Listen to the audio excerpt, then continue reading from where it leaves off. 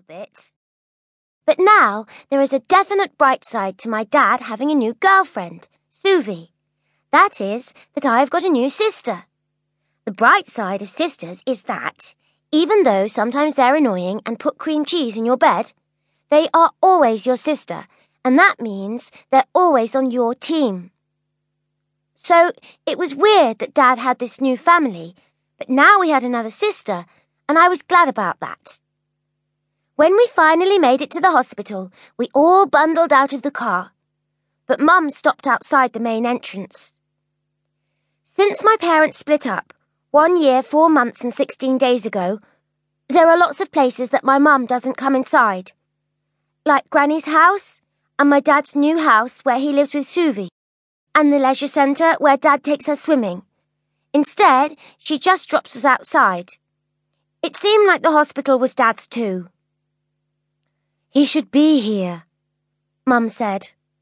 Amelia nodded. "He's so unreliable." Chloe pulled a face at Amelia. "Maybe Dad's waiting for us inside?" Mum looked at her phone. "He said he'd meet us here. Lucy, what are you doing?" People always think Lucy is adorable because she's tiny and has reddy gold curls. But if you watch her for 2 minutes, you can see that, even though she looks like an angel, she isn't one. At this moment, she was scratching under her arm with one hand and had the other one stuck up her skirt. "I can't help it," she said. "These shorts are making my bottom wiggle." "You look like you're trying not to pee," Chloe said.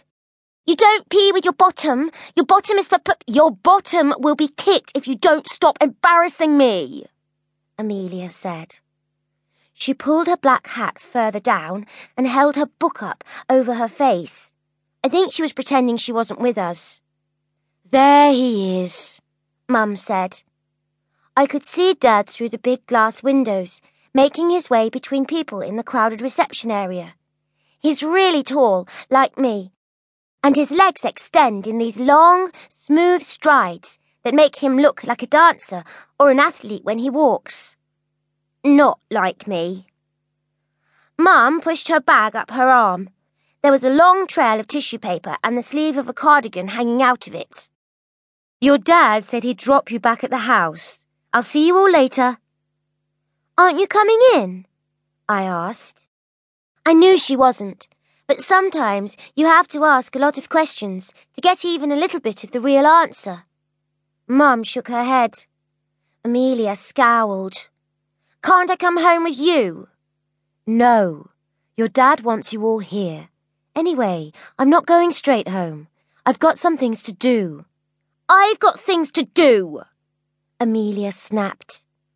"Yeah, she needs to lie on the sofa eating crisps and telling us how stupid we are," Chloe said. Chloe and Amelia always say rude things to each other. It used to make them both laugh, but now it just makes them cross. The rude things haven't changed, but maybe Amelia and Chloe have. Amelia opened her mouth to say something mean back, but then Dad came out of the double doors. "Hello, girls." Chloe threw herself on him. "Louise," Dad said, looking at Mum and ruffling Chloe's messy ginger hair. "Thanks for bringing them." Mum smiled with her mouth, but not the rest of her. "How's baby?" "She's gorgeous, looks just like Suvi." Mum's forced smile fell off her face. "She's managed to avoid my nose anyway." "Wish I had," Amelia muttered. "So, everything all right then?" Mum said, half turning to go. "Yes, brilliant, marvellous." Mum nodded. "Bye then, girls. Be good." I wanted to hug Dad, but Chloe still had her arms around him. "Is the baby tiny?" I asked. "Has she got a name yet? What colour is her hair?" "Slow down. You can see for yourself in a minute. Amelia, are you coming, or do you want to hang about in the car park looking moody all day?" Amelia's eyes were fixed on Mum's disappearing back. "You don't actually mean staying in the car park is an option, do you? Because if it is, I'll